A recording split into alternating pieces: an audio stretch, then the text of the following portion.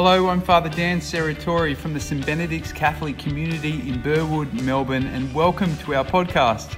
We hope you're blessed by this homily. May it enrich you and may it inspire you to embrace more fully the love, the life, and the mission of Jesus. Enjoy. You're probably familiar with those cartoons or those images that depict someone battling with two voices. You know, you've got the good voice on this side and the bad voice on that side. We may laugh at that image, but that idea actually has a strong theological foundation to it. In the Bible, a number of times we see this battle playing out between good and evil. This, of course, was the personal experience of Jesus. You remember when he was in the desert before his ministry for 40 days and he was tempted by the devil. The devil, of course, we know is an angel that has fallen, the fallen angel. As Christians, we believe that there are evil spirits present in the world. There is an enemy. And the way that these bad spirits work really is, or their main objective is to undermine us, is to undermine our potential, is to prevent us from flourishing in God. Today in the book of Revelation, the author speaks about the devil of Satan who has deceived all the world. The enemy as one who deceives us, who would want to disorient us from our potential. Now, this is an area, this area of the spiritual battle is probably one that a lot of us need to bring into a better balance. Because there's some of us who totally dismiss the presence of the enemy, right? We're like, oh, that's just hocus pocus, you know. That's pre-enlightened thinking. We just totally dismiss it. And then there is some on the other side who blame the devil for everything. You know, everything is the devil's fault. Now, whilst we shouldn't blame the bad spirits or the devil for everything, for every bad thought, for every bad intention, it's also important that we recognise that we're not immune to this bad spirit in the world. See, one of the greatest tactics of the devil is his subtlety. The way that the bad spirit will influence us in ways that are almost imperceptible. Ways that we don't even quite recognise unless we're prayerful and reflective. There are a few common characteristics or common ways that the bad spirit will work in our lives. First is by putting doubt in us. And we see this right at the beginning of the Bible, right in the book of Genesis. Can you really trust God? You find that the enemy might remind us of that, especially when we're under some kind of stress or pressure or facing a challenge. Can you really trust God? Another common way is by tempting us, perhaps tempting us to disobey what we know is good, what we know is God's ways.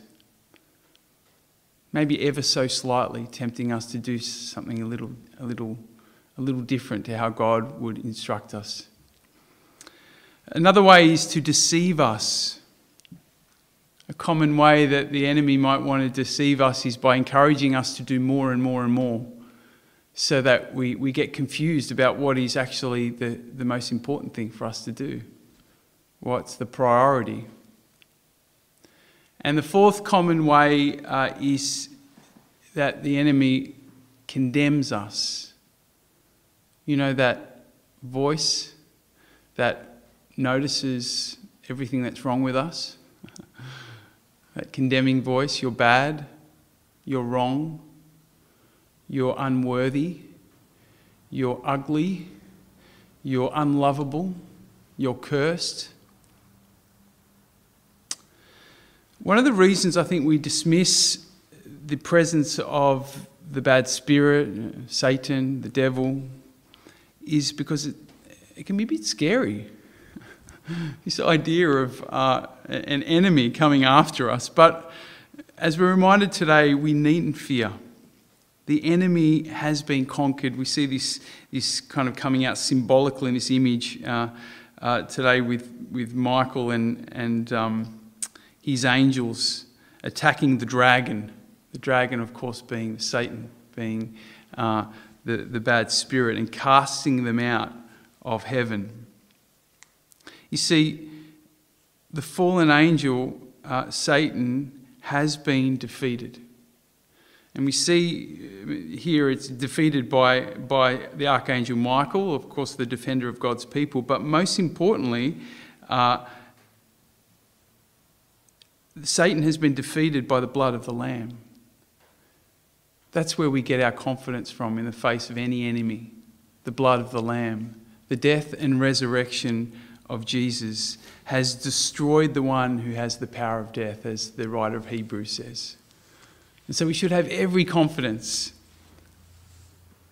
St. Paul says in the letter to the Colossians that Jesus, through his death and resurrection, has rescued us from the power of darkness, and he's transferred us into the kingdom of his beloved Son. So we needn't fear.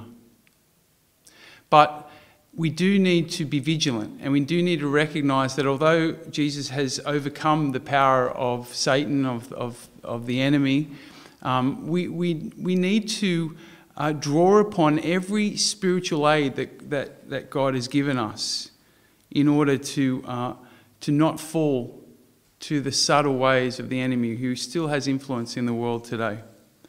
So one way that we can do that, or one tool that God has given us, is the presence of the angels. And we should call upon their help, especially the help of the Archangel Michael. Another tool, another weapon that God has given us is God's word. And that was the weapon that Jesus used in the desert, right? He counteracted the temptation of the enemy with God's word. A third weapon that God has given us is the weapon of praise. And this, of course, is another activity of the angels, as we see in the psalm. We're reminded in the psalm today. In the sight of the angels, I will sing your praises, the Lord. You see, when we praise God, what we're doing is we're recognising God's authority. And when we recognise God's authority through our praise, we actually make that authority present in our lives. So let's make the most of these spiritual weapons God has given us. The presence of the angels, the heavenly host, those that are fighting with us and for us, supporting us, the power, the weapon of God's word, and our weapon of praise. You can find reflection questions for this homily at stbenedicts.com.au/homily. Thanks for joining us today, and have a great week.